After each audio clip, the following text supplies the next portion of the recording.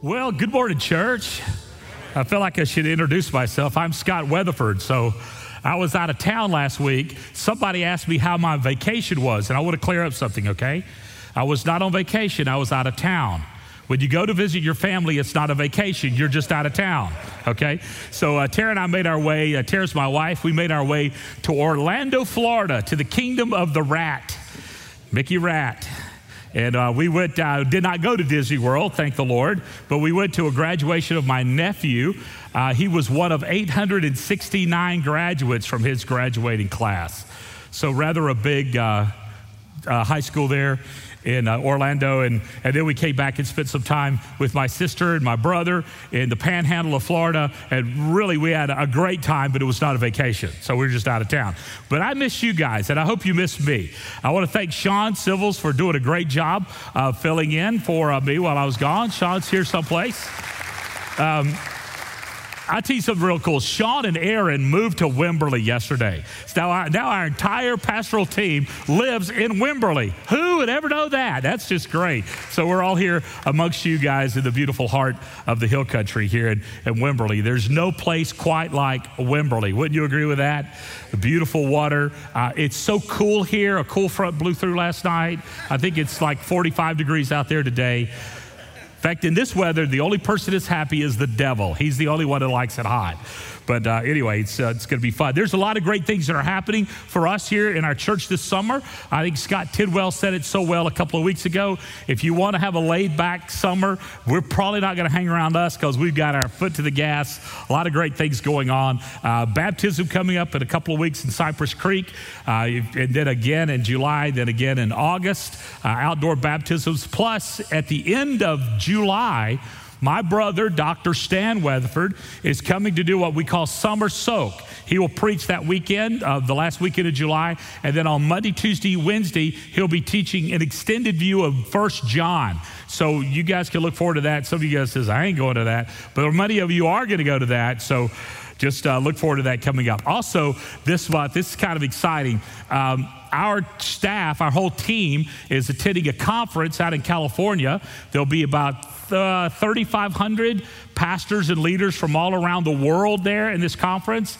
And this week they asked me to speak at it. So I guess they've run out of people to speak at it. So, but it's really cool what God's doing for us and in this church and this little place. Now, I want you to know this. Wimberley's a small town, right? And this is a relatively small church in a small town, right? Wrong. God does not judge a church by its seating capacity, but it's by its sending capacity. And God wants us to be a healthy church, not necessarily a large church. Every time I go to the doctor, he does not celebrate my size. He celebrates my health. He didn't say, oh, Pastor Scott, you got so big since last time I saw you. Never.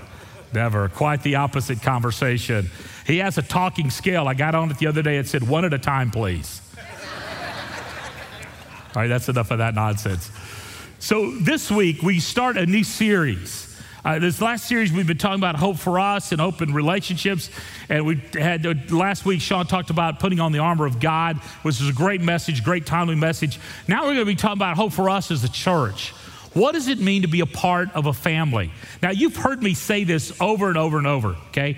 God wants us to be a family. The church is a family.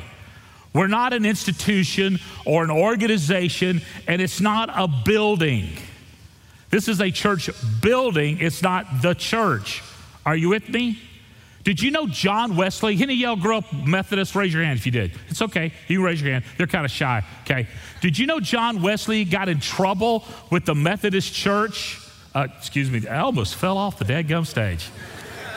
With the Anglican church, some of y'all almost won the pool. I told you he was going to fall off. I cashed it. He got in trouble with the Anglican church for preaching outside of the church building. They had it so messed up. They thought the church was a building. It's not. The church building is a place where our family gathers.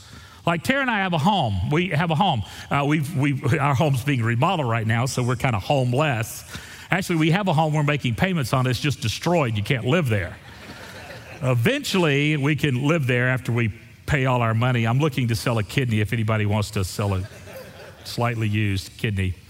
I'm chasing a rabbit right now. My mind said I could tell the joke about a liver. If you want to buy a liver, always buy it from a Baptist preacher because it's slightly used. But I'm glad I didn't tell that joke. Okay. But Tara and I have had many homes over the years.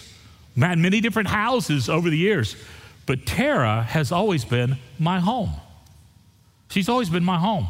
Wherever Tara is, that's where home is. And I have been her home. And she's added on to her home over the years. Yeah. It's another fat joke. I'll miss that. But that's the truth. We are a family. And God, listen to us. God brings you into a family when you trust in Him. That He wants you to bring into a family. Now, what makes a family a family? What makes a family is one or two things. It's either a family relationship by blood, that you are blood relatives. Now, my nephew, who I went to see graduate, is not my blood family. He's my Tara's brother's son. So he has no shared DNA with me. He's probably happy about that. There's no shared DNA. But he's family. Why is he family? Because of the relationship I have with his brother's sister, with his father's sister. Sound like East Texas all of a sudden. Okay. That we're family together because of those blood relationships. But then there's a second way for us to be a family, and that's the decision of adoption. That you're brought into a family because someone chose you to bring you into a family. So it's the blood relation or the decision of adoption. But in Christ, it's both. It's the blood of Christ on the cross that has made us a family. And it's the decision, the will of God to adopt you into that family. So what does all that mean? That means in the church relationship, if you're a Christian, you're closer biologically and genetically and spiritually than you are just in blood relation. We may not share the same DNA, but we share the same Savior. And that makes us a family. And it makes that bond even closer. My brother Stan, Dr. Stan, I was speaking at his church one weekend, and he introduced me. This is my brother Scott, my younger brother Scott. And he talked about, education and where I was pastoring and blah, blah, blah, all that kind of stuff. And he said, but here's the best thing about my brother. We share the same mom and dad, and that makes us brothers. But we share the same Savior, and that makes us closer than brothers. And you look around this room today, and those of you who've claimed the name of Christ together, we're family. And it's a family that should change the way we operate, the way we think, the way we relate to one another. There is nothing in the world worse than be hurt by your family. And there's nothing in the world worse than be hurt by your church family. That's why we have to be extra careful, to be extra loving and extra accepting and extra kind and extra forgiving, because we belong to Christ and we belong to one another. You think some folks have forgotten that? I had someone the other day said, Pastor, I've been hurt by the church. I went, okay. I've been a pastor for 37 years. Do you think I've ever been hurt by the church? Lots of times. But even when we don't mean to wound each other, we do. But in the family of God, we should be extra careful. Would you not agree? And so we're going to go on a journey over the next several weeks about what does it mean to be reconciled with God as a family, and what does it mean to be reconciled to one another in the church. What does that mean, and how do we then operate? And then after we finish that series, we're going to look at the next series, and this whole series is called The Hope for the Church, and this is You've Been Made Right with God, Hope of Reconciliation. And then the next series we're going to look at is how do we become the hope of the world? How do we lean into the oppressed and the exploited? What is our responsibility in social justice? How does God want us to respond in social justice? Now, social justice is kind of a hot topic in the world today, especially in the world, the church world, and how we're going to respond. I want you to hear very carefully. The gospel, telling people how to be saved and right with God, without social justice is irresponsible. Because people need relief from their suffering, do they not? Did y'all know there's 27 million slaves in the world today? More slaves in the world today than ever in time of human history. We say, well, there's no slaves in Texas. You want to guess again? Do you want to guess that illegal immigration really is the heart of slavery? As people are smuggled into this country to work in a shadow economy for less wages than they should earn, and they're being exploited by people who hire them to work in a shadow economy, quote unquote illegal. Oh. Did you know that sex trafficking is obliterating and destroying young lives over and over and over? Less than 2% of the women who are in the sex industry today are in there by choice, the rest by exploitation. Well, it's not here in Texas. Did you know I-35 is a corridor for human trafficking like you would not believe?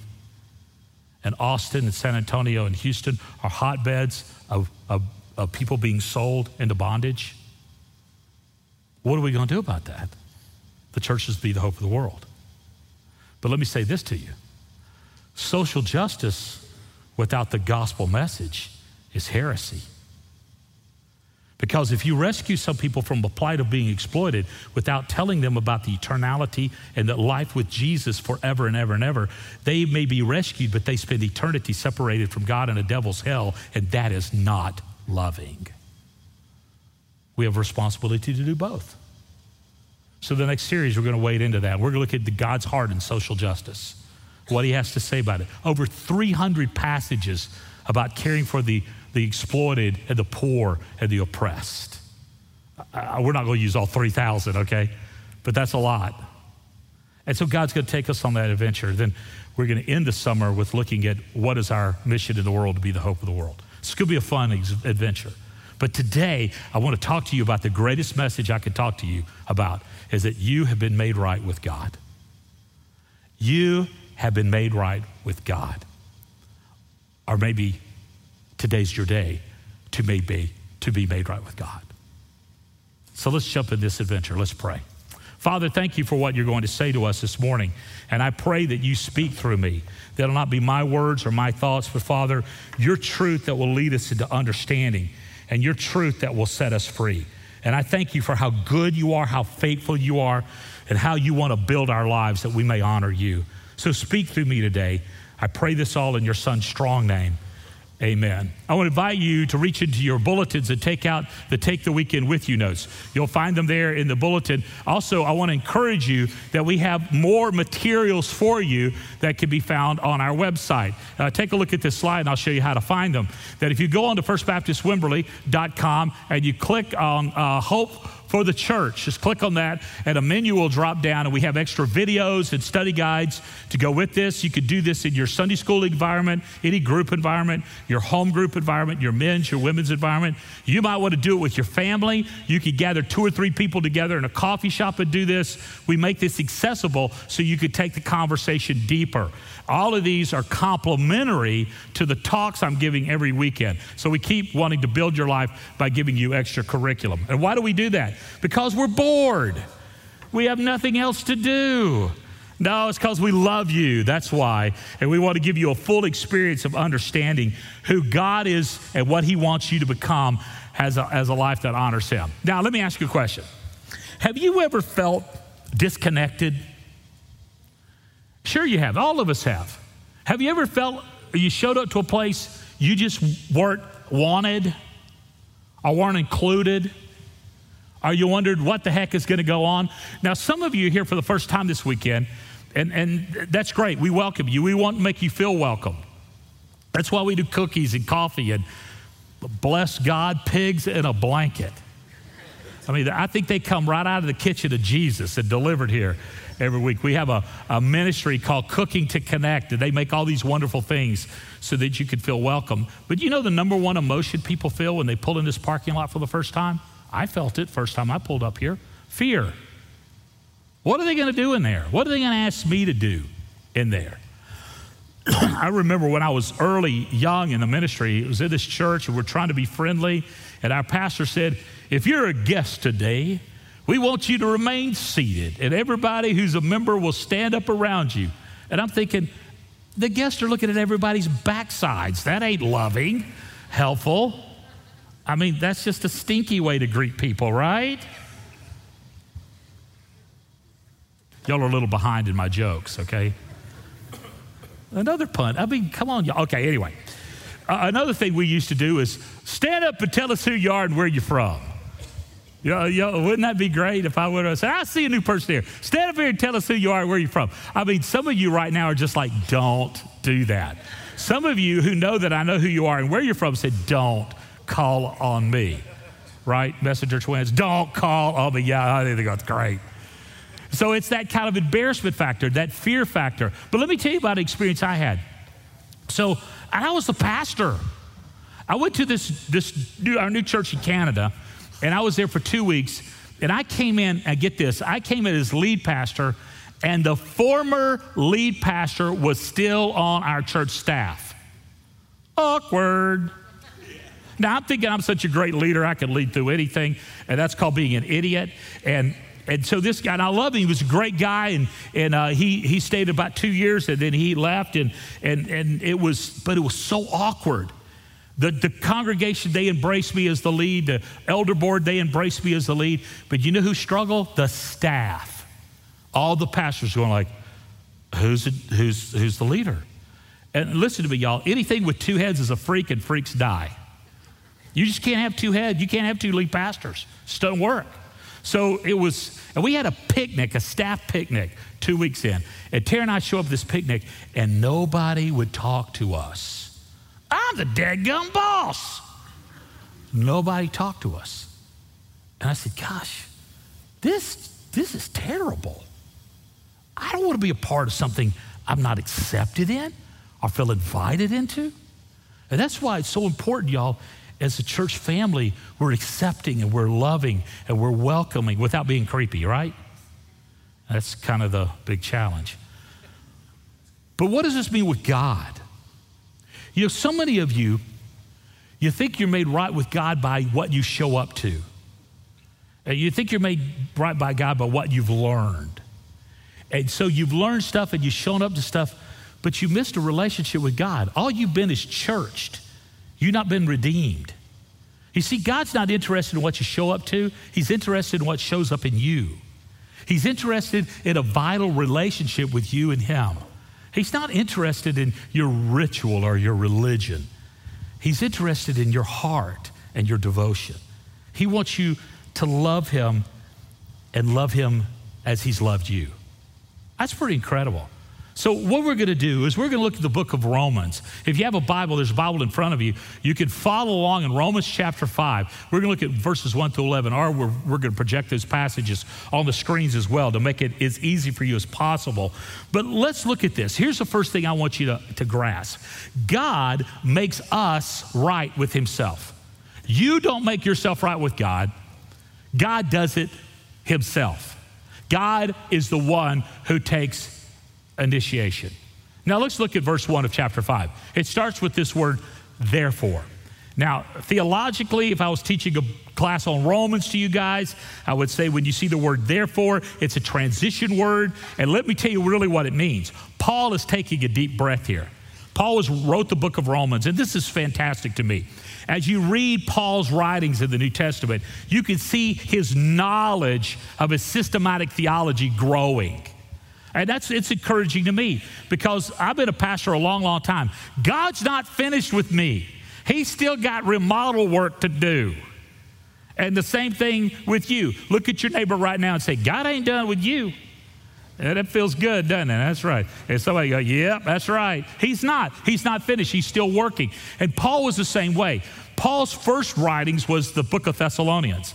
And you see kind of his heart, and of course it helps with the Holy Spirit's empowering you to write. And he's writing, and then you see he get a little more deeper into some of the epistles. And then he gets to Rome, and he kind of starts writing the book of Romans. And his systematic theology is like perfect. And here in chapter 5, he makes this big transition from what? This is what he's doing. Chapter 1, he says this, I'm not ashamed of the gospel, for it's the power of God unto salvation to the Jews and to the Greeks. In fact, you don't have an excuse to not receive Christ as Savior because the creation has been declaring his glory. But what you've done is you started spiraling into depravity. And he really takes a shot at Greco-Roman culture there. And then at chapter 1, I'm reading, I go, yeah, you go, Paul, get them.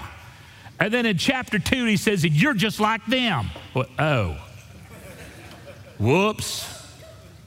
And then chapter 3, he starts quoting the book of Isaiah because Paul had the whole dadgum Old Testament memorized. Had it all memorized. It was just incredible. Paul has great memory, and he starts quoting the book of Isaiah, and he says some things like this. Hey, there's none righteous, no, not one. All have sinned and fall short of God's glorious standards. All of you are sinners. Well, thanks, Paul. He's just stating the obvious. We're all broken, are we not?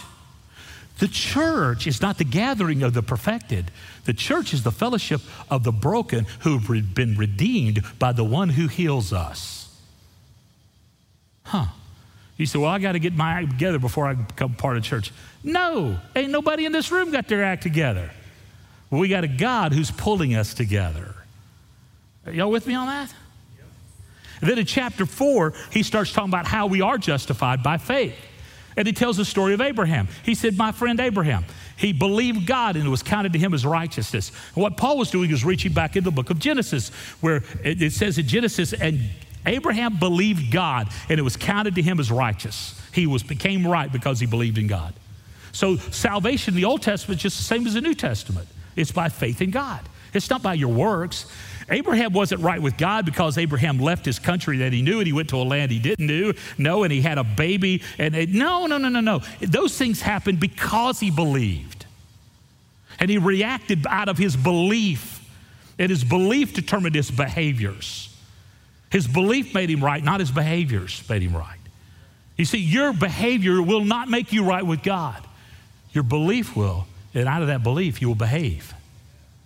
And that changes the way we think. And then in chapter 5, he takes a deep breath. He goes, therefore. And he talks to us. Listen to what he says. Therefore, since we have been justified by faith, just like Abraham, we've been made right by faith. We have peace with God through our Lord Jesus Christ. Through him, we've also obtained access by faith into the grace in which we stand. And we rejoice in the hope of the glory of God. We have access. We have standing with God because he has justified us. And Paul says you have a sin problem, but we have a justifier.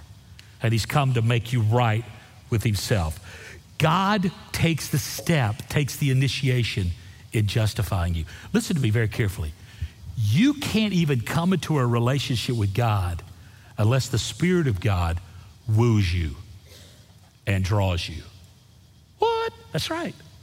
You can't. And it's called conviction. While we were on our away time, our out-of-town trip, I had a great theological conversation with my 6-year-old grandnephew named Charlie. And he said to me, Papa, I'm ready to be baptized. I said, that's great, Charlie, but we have to have a conversation before I can baptize you. He goes, okay. I said, now let's do this. Let's make an appointment for tomorrow afternoon after you're out of school. I'll put it in my phone. I have an appointment with Charlie, and we'll have a conversation about you and Jesus. And he goes, okay. So I put it in my phone and had his daddy attend as well. His daddy is in the Air Force, and he's a gunner. And he flies very dangerous missions, and his name's Joe, and he's a warrior, and I love this guy. He's an amazing, amazing young man. And so Joe and Charlie came to see me, and of course it was in my sister's living room, so it wasn't any kind of formal thing.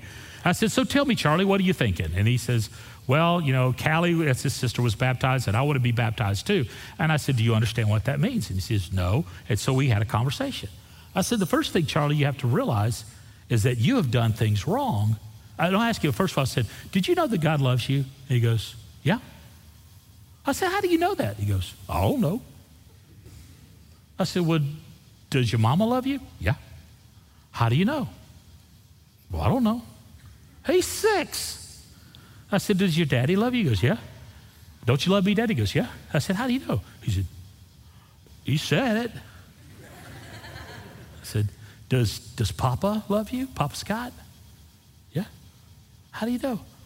I don't know. You just do. I said, you know, God loves you the same way. He just does. He created you, Charlie, to love you. Have you thought about that? God created you to love you. He didn't create you to condemn you. He didn't create you to aggravate you. He didn't create you to drop you into a place of misery. He created you to love you. God has a desire of a family, and he's loved us, and he put us together in a family as the church so we can love each other while we love him. We are a family because God loves us. He loves you. Then I asked him, I said, Charlie, you ever done anything wrong? I don't know. I said, really? He goes, huh? I said, have you ever killed anybody? He goes, nope. I said, have you ever robbed a bank? Nope. I said, have you ever told a lie? I don't remember. And I said, have you ever been mean to your sister? I don't remember. And I said, have you ever disobeyed your parents? I don't remember. And that's when Daddy said, Charlie, you do remember. Remember this morning you got in trouble. And sometimes we need conviction from an external source, right? I said, Charlie, right now when I ask you those things, how does that make you feel? He goes, it makes me feel worried. I said, that's conviction. And Charlie, you can't even come into relationship with God until he convicts you of your need. That's the same thing with you. We get under conviction. That's what the Holy Spirit does. He convicts us. He said, I need a Savior. I'm not right. I need fixing. I'm broken. I need a Savior. That's what the Holy Spirit does. He brings conviction in our lives. And when he does that, he's drawing you, lovingly wooing you, and inviting you into a love relationship with him. And every one of us in this church and this family, we've all brought under conviction that we should belong to Christ and belong to one another. I think that's pretty powerful. He takes the steps, and it's through faith that we believe. It's through that, yeah, Jesus, I need you. And we recognize that need and admit that need. And by faith, we respond to Christ. And you know what he does? He says this, whosoever will, you can come. If anyone comes to me, I'm not going to throw them out. That's what the Bible says. I'm going to take you in. Whoever calls upon the name of the Lord will be saved. Jesus doesn't say, oh, I don't know. Let me think about this one. Now, some people I'll look at and say, Jesus, y'all thought about that one. But no, he doesn't. He says, whosoever, come on, I'll take you. Because he loves us. Isn't that incredible? That God is a father and he adopts us. But listen to what else he does. That Jesus makes us right with God. And he did it out of incredible love. And being justified, being made right with God, being forgiven, being reconciled to God, brings unbelievable benefits in our lives. Unbelievable. Like unprecedented, undeserved privilege. That I get privileges I don't deserve. And in this passage, I read it in several translations, and it said, we're brought into right standing or high standing, or we have high regard. In the Greek, it says we have high regard. We have undeserved privileges. A few years back, I was invited to go to North Dallas and to play a golf course called Stonebriar that's owned by Ross Perot. Some of y'all remember Ross Perot? Hi, I'm Ross Perot, and I'm running for president. Ross Perot? This is about Ross Perot. I got to get down a little bit. Ross Perot running for president. He owned the country club, and I was going with a guy who worked for Ross Perot in his commercial real estate department. And I had undeserved privileges at that golf course. I didn't pay any green fee. They gave me all kinds of hootenanny shirts and tees and balls and even shoes. And I played golf, and they fed us. I didn't pay for anything. Why? Because I was with Ross Perot. I was under his privileges. And that's pretty nice. But listen, I have undeserved privileges by God himself. I didn't deserve them. I don't deserve his grace. I don't deserve his mercy. I don't deserve the fact that he holds my future in his hands. I don't deserve that. I don't deserve heaven when I die. But I have undeserved privileges because of Jesus. And so do you. That's incredible to me. Then I have peace with God. Peace with God. I've been made right with God. Have confidence from God. That if God is for me, who could be against me? And what could separate me from the love of God? Nothing. Nothing. Then I have joy that comes from God. You know, C.S. Lewis, the great theologian of the last century, he said, joy is the serious business of heaven.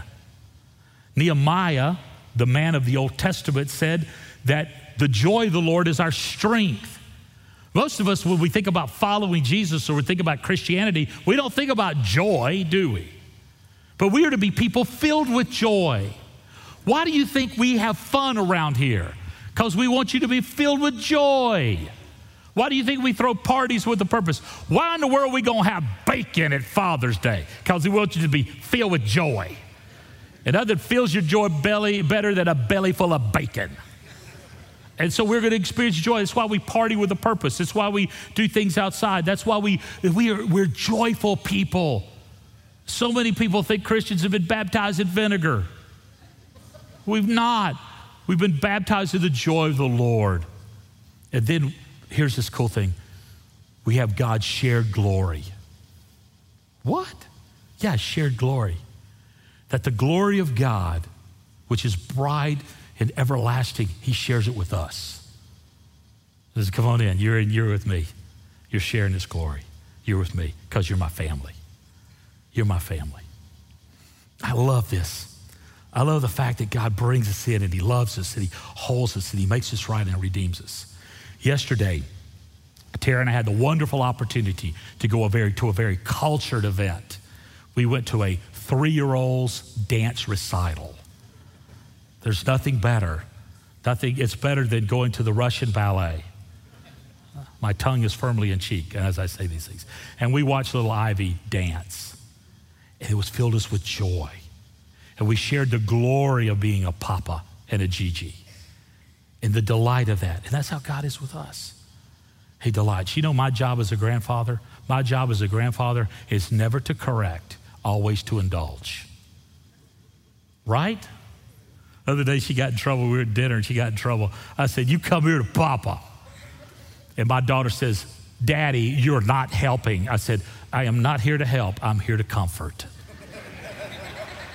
And you'll have to fix what I start later. Because this is payback, sister. Yeah. That's how God is. He's not this kindly grandfather, but he's this loving father. You know what? He corrects us because he loves us. And he directs us because he loves us. But the biggest thing he does is he justifies us. He makes us right with himself. And there's hope in our lives, even when life is hard. Even when circumstances turn on us. Listen to what Paul says as he goes on in Romans 5. Not only that, but we rejoice in our suffering, knowing that suffering produces endurance, and endurance produces character, and character produces hope. And hope does not disappoint or does not put us to shame, because God's love has been poured out in our hearts through the Holy Spirit who has been given to us. What does that mean? That we live in the security of belonging to Jesus and realize that hardships and troubles and suffering come, but they're only temporary. They're not going to last forever. And the temporary hardships and the struggles we go through, God is able to deliver us. And God is able to comfort us. And God wants to build our character through it, that we might become closer to him, more loved by him, more dependent upon him. I want to tell you something. I am never closer to God than when I'm really in need. And that's the way we all are. And we live with the knowledge that our God is able. Listen to what Paul said to the church at Ephesus. Now to him who is able to do far more abundantly than all we can ask or think, more abundantly than we can ask or think, according to the power at work within us. God is able. The God is able to heal you from the diagnosis of your doctor. God is able to restore your wayward children. God is able to supply all of your needs according to his riches and glory. God is able. There's nothing too hard for him. And we live with that knowledge that God is able. But I want to tell you where the character is developed. The character is developed not in the ability of God, but in the willingness of God. God is able, but is he willing? Well, I hold on to him even when he seems to be unwilling. And my character and my hope is built in trusting him, not in trusting my circumstances.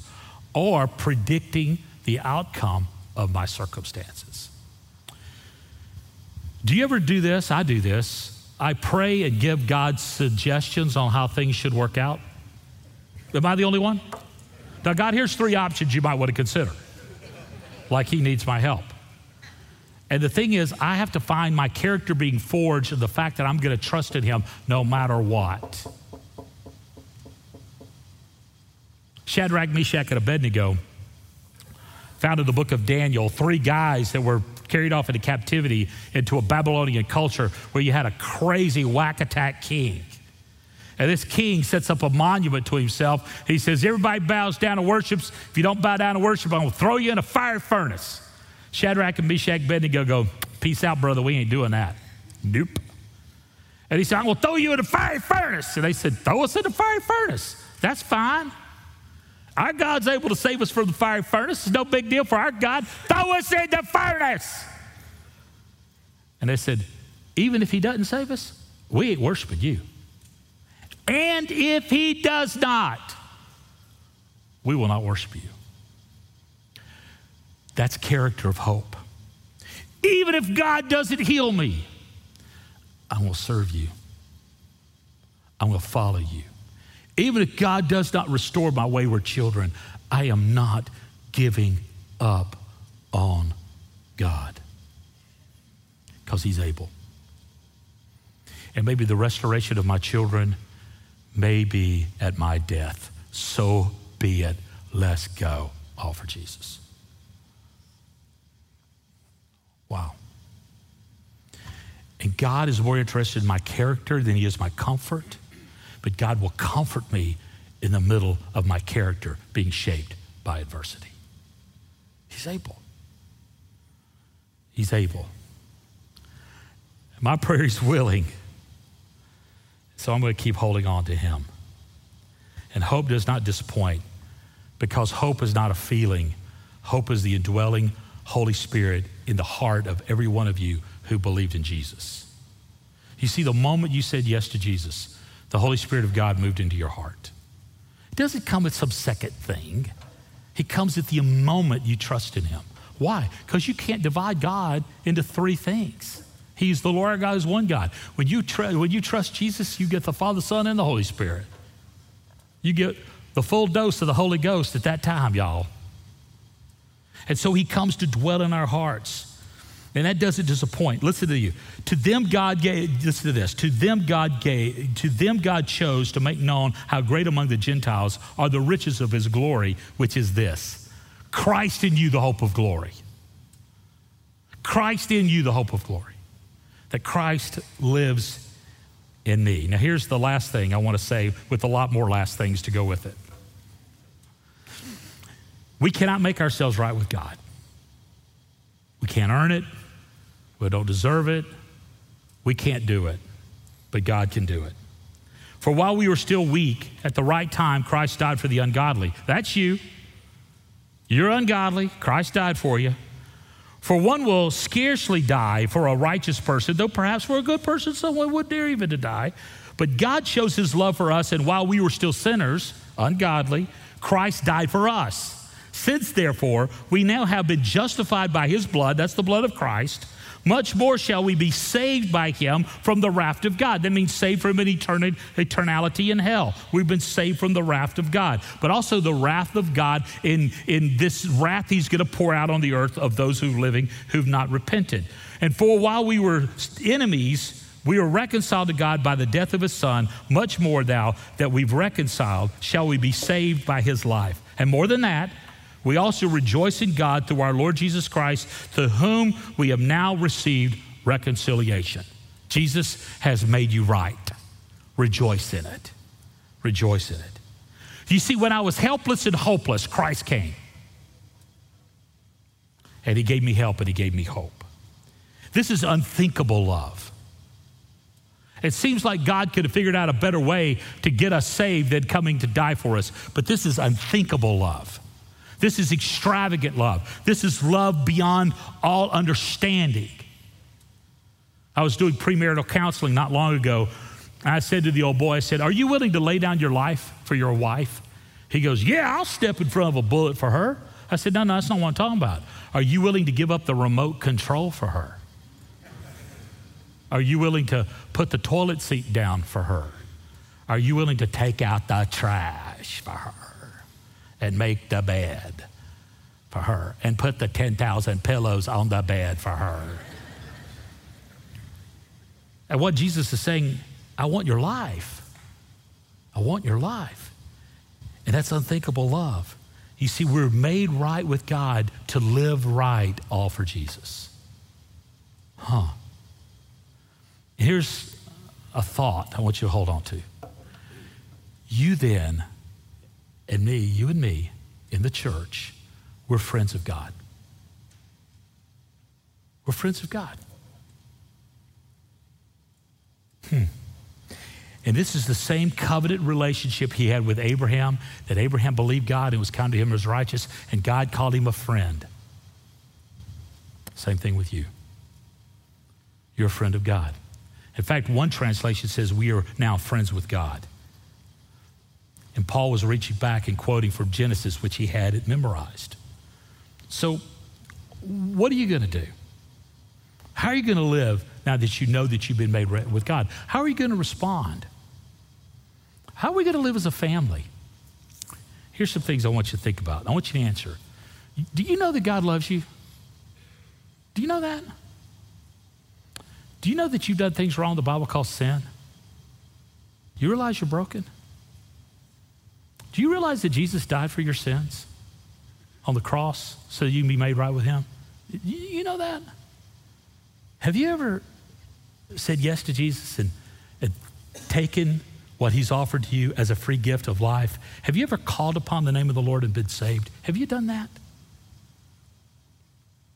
If you have, say, yes, thank you, Jesus. If you haven't, then today's your day. Today's your day. We're going to celebrate communion in just a moment. The bread and the cup. And this meal is for Christians, for people who've given their life to Jesus. We don't have any sacraments in our church. We have one, and that's faith in Jesus Christ. Everything else we do is a symbol of that faith. And so we have the symbol of communion. And you can eat the bread and drink the cup. And anyone in this room, whether or not you're a member here or not, it doesn't matter. As long as you belong to Jesus, you're welcome at the communion table with us. We practice open communion here. If you trusted Christ, we're not going to ask you to show us your ID. You're welcome. But if you're not a Christian, it's not for you. But it can be. Today, you can pray and receive Christ as your Savior. You can be reconciled with God today and receive communion. Baptism is the other symbol of believing, that you're baptized after you believed. Let me tell you about Charlie. I walked through all this with Charlie, and I said, Charlie, are you ready to ask Jesus to come into your heart? He said, yes, sir. So we prayed together, and Charlie prayed with me. And this is the prayer I said Charlie prayed. I said, Charlie, just believe this in your heart the best you can. He's 6. Best you can. Just pray this with Papa. Just believe it. He said, okay. I said, Lord Jesus. He said, Lord Jesus, I realize that I'm a sinner. He said, I realize I'm a sinner. I said, I need you to save me. He goes, I need you to save me. I ask you to forgive my sins, come into my heart, and be my Savior. And I'm going to live for you. Jesus, I'm yours. He prayed that with me. He said, amen. And he looked at me. I said, so, Charlie, how do you feel? He goes, I feel great. I got to go tell Grandma. I got to tell Mama. I got to tell my sister. She wasn't impressed. I got to go tell Aunt Tara. And you know, he didn't say, I'm going to be baptized. He said, I've got Jesus in my heart. Then he came back to me, he says, can now I be baptized? I said, you betcha. And you know what his daddy said? I want to be baptized too. So I baptized Joe, and then Joe and I baptized Charlie. What about you? Is today the day you say yes to Jesus? And say yes. Now let's have communion together. Let's pray. Father, thank you for what you've said to us in your word this morning. And I thank you that your word does not return without doing exactly what you want it to do. And I pray, Father, that people in this room will make decisions this morning that change their destiny forever. With your heads bowed and no one looks and no one knows, this was between you and God. If you've never trusted Christ, it doesn't matter how long you've gone to church, but if you never trusted Christ, and today is your day, you feel the drawing of the Holy Spirit, then why don't you just pray that prayer that Charlie prayed? Lord Jesus, just pray it with me believing.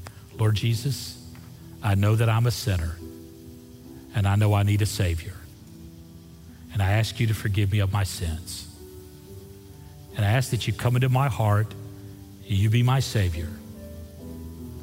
And I'm going to live for you all my life. Jesus, I'm yours. Jesus, I'm yours. If you just prayed that with me, that Jesus has just done what you ask, welcome to the family. Now, maybe you're here this morning, you're like me, you've trusted Jesus a long time ago. Can you just be reminded today, hey, I belong to Jesus and I belong to the family. And I'm going to let the joy of the Lord be my strength. And I'm going to love God in spite of my circumstances. And I'm going to live with the fact I know God is able, even if he says he's not willing, he's able. And I'm going to live together in the family. Thank you, Jesus, for what you're doing in our hearts and our lives. And Father, as we take communion together, we are declaring we belong to you, and we're declaring that we belong to each other. And we pray this all in your Son's strong name. Amen.